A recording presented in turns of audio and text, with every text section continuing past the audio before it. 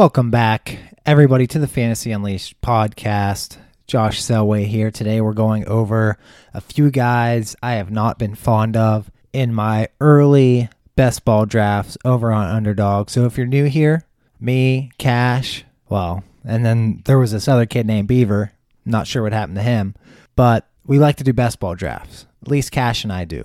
Cash just maxed out the big Superflex tourney over on Underdog that just filled. He maxed it out right before it filled. So Cash is a high volume player. He does the studies. You can check out some of his work over on fantasyunleashed.com. He's written a few articles this offseason, more coming. We've done some podcasts on best ball so far this offseason, and we have a very important episode coming later this week where we are looking at ADP disparities after the Superflex tourney closed, because so far in the 12-man leagues, single quarterback leagues, the ADP hasn't been updated yet. So there's going to be some opportunities here to take advantage of ADP and guys who are mispriced. So we're going to be going over that later on in the week. But best ball, if you don't even know what I'm talking about, best ball is still new. I understand that a lot of people still aren't playing, people who I know would love to play. But if you need a reminder, best ball is just when you draft your team and then that's it. The computer sets your lineup every single week. It's a good way to play fantasy because obviously the draft is a lot of fun. You can draft right on your phone. Underdog has a great app. There's other places you can play too. FFPC. You can play on Drafters is another app people use. I just stick to Underdog so I get to know one ADP. You could say it'd be wise to play on other apps because Drafters, for instance, has overlay, which is when the tournaments don't fill, meaning their prizes are guaranteed, but not as many people are entering those contests, so you have a better chance to get some money. But I stick on Underdog just because I want to be familiar with the ADP, and it's just the best app and experience. So that's what we do here. We play best ball, and then obviously when the season comes around, we do some redraft stuff. But best ball is a great way to prepare for the NFL season, for fantasy, for your redraft leagues. Quit mock drafting, play best ball. And like I said, I've already done 29 single quarterback leagues. And then for the Superflex tourneys, I got in 17 teams. For those were $10 each. So today I'm going to be talking about a few guys that I've basically completely faded. A couple of them I've drafted like once, but basically they don't even exist to me in a certain sense. And then I want to kind of look at if I might start drafting them at some point, when I think they might be a fair value, etc. I already did an episode of guys I love. That was a longer list. As a lot of people have pointed out in fantasy, it is more important to identify guys to fade than it is to find guys that you really want to draft. So here's a few guys I haven't touched yet.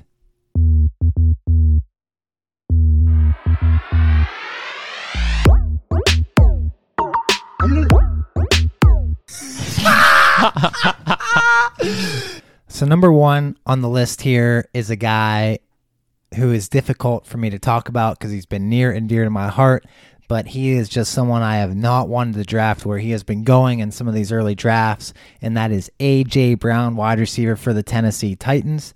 He has been going in these one quarterback leagues, and again, this ADP isn't updated. It's not sharp, but this is around where he's been going, where he may be going. He may be going in the second round of drafts. And me personally, right now, my wide receiver draft rankings, where I want to draft these guys, goes Cooper Kupp number 1, Justin Jefferson number 2, then probably Jamar Chase number 3. For me, next, clearly is Stephon Diggs.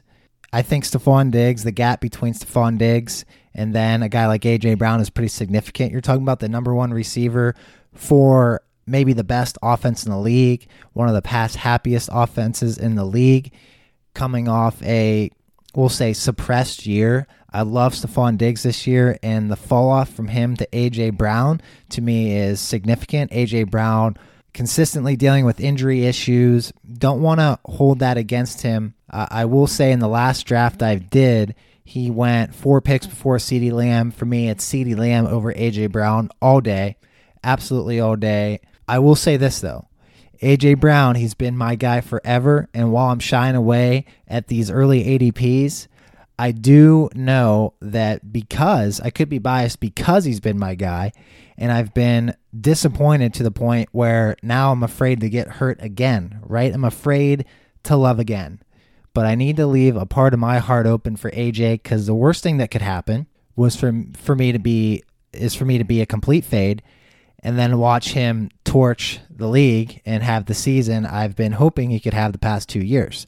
A la Deebo Samuel last year, who was our guy, and I had no Deebo last year, and that was painful. I'd rather get a little bit and get hurt again than have none and watch him turn into a bona fide stud. I mean, he is a stud, but you know what I mean, consistent fantasy stud.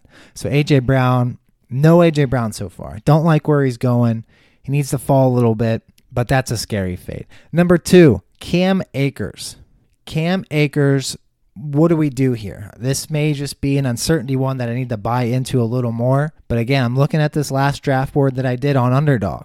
He goes in the 4th round, which isn't bad for him. Like, I don't hate that. There's other guys like James Conner over Cam Akers. Yeah, probably. David Montgomery over Cam Akers. It's close. I need more information about, I guess, the injury. Like, what do they want to use him for? Obviously, last year in the playoffs, I just don't have a good taste in my mouth for Cam Akers. And we've seen these middle round running backs disappoint before. Right now, that's where he's falling. And then, of course, coming off Achilles injuries, those have just been devastating for running backs in the past. Just in best ball specifically, I'm leaning so much heavier RB to start. I'm usually leaving the first 3 rounds with 2 running backs. So if Cam Akers is in that 4th, 5th round range, I'm probably going to be shying away. I guess I need to really consider the risks here, understand what their backfield situation is going to be like, have a clear picture there. But I just don't know if how much upside there's going to be with Cam Akers and what we saw last year in the playoffs, if that's really going to be what he looks like going forward, because he really couldn't break away, it seemed like, in the playoffs last year and just really make a big impact like we were expecting him to before the injury. Okay, number 3 is the easiest one on the list, and that is Elijah Moore, 2nd-year wide receiver from the New York Jets. This is a guy who his ADP was correcting in the super flex drafts, but in these 12-man single quarterback drafts, like, he's still going in the 5th round. Last draft I did, he went in the 5th round. He went ahead of Jerry Jeudy. Think about that. Zach Wilson's number 1 wide receiver goes ahead of potentially Russ Wilson's number 1 wide receiver. He went ahead of Jerry Jeudy, went ahead of Mike Williams. He went ahead of Brandon Cooks, Darnell Mooney. I mean, we haven't seen it yet from Elijah Moore. A lot of upside, a lot of potential ceiling there. But one, we'll know in a couple days if they draft a receiver, but they could draft a receiver. They could bring someone in. They could just be absolutely terrible again. And this is one where we're getting ahead of ourselves. And I love drafting the guys around him more than I love drafting him. He should be, I would price him as a late seventh round player to me. Give me Juju over him, Allen Robinson over him. So yeah, he's a 7th round guy. That's, and I understand that we could get the training camp and he could be flashing, he could be a stud. There was a lot of hype last year, but he's a smaller guy anyways, 5'10", 180. So he would be a bit of an outlier if he becomes a true number 1 there. And as I said, I think they're going to try to add weapons. So let's just be careful on Elijah Moore's price tag in best ball and in redrafts. Another guy who's been drafted a tier before where I think he should be going is Dallas Goedert. Dallas Goedert in this most recent draft I did, which again, I understand is not tight ADP for what we're looking at, but it's still a reflection of some of the things I've been seeing in some of these drafts so far. And Dallas Goedert, he's going, in the last draft I did, he went 2 rounds ahead of Dalton Schultz. And straight up, I want Dalton Schultz over Dallas Goedert. I want Dallas's PPR machine eating over the middle of the field, Dalton Schultz, over Mr. Goedert, especially with a 2-round difference. Are you kidding me? In fact, Zach Ertz, another PPR machine. I love those two. For tight ends in best ball. Dalton Schultz, Zach Ertz, nothing flashy, nothing special, just 5 catches for 60 yards. Dallas Goedert's going 2 rounds ahead of them. It's not an anti-Dallas Goedert thing. It is just the market's mixed up here. And again, they're trying to play this down. He was a bad pick last year at this point. He didn't do anything, and now we're trying to do it again. I don't get it. He needs to be down in the 9th, 10th round, and these other guys need to be going ahead of him.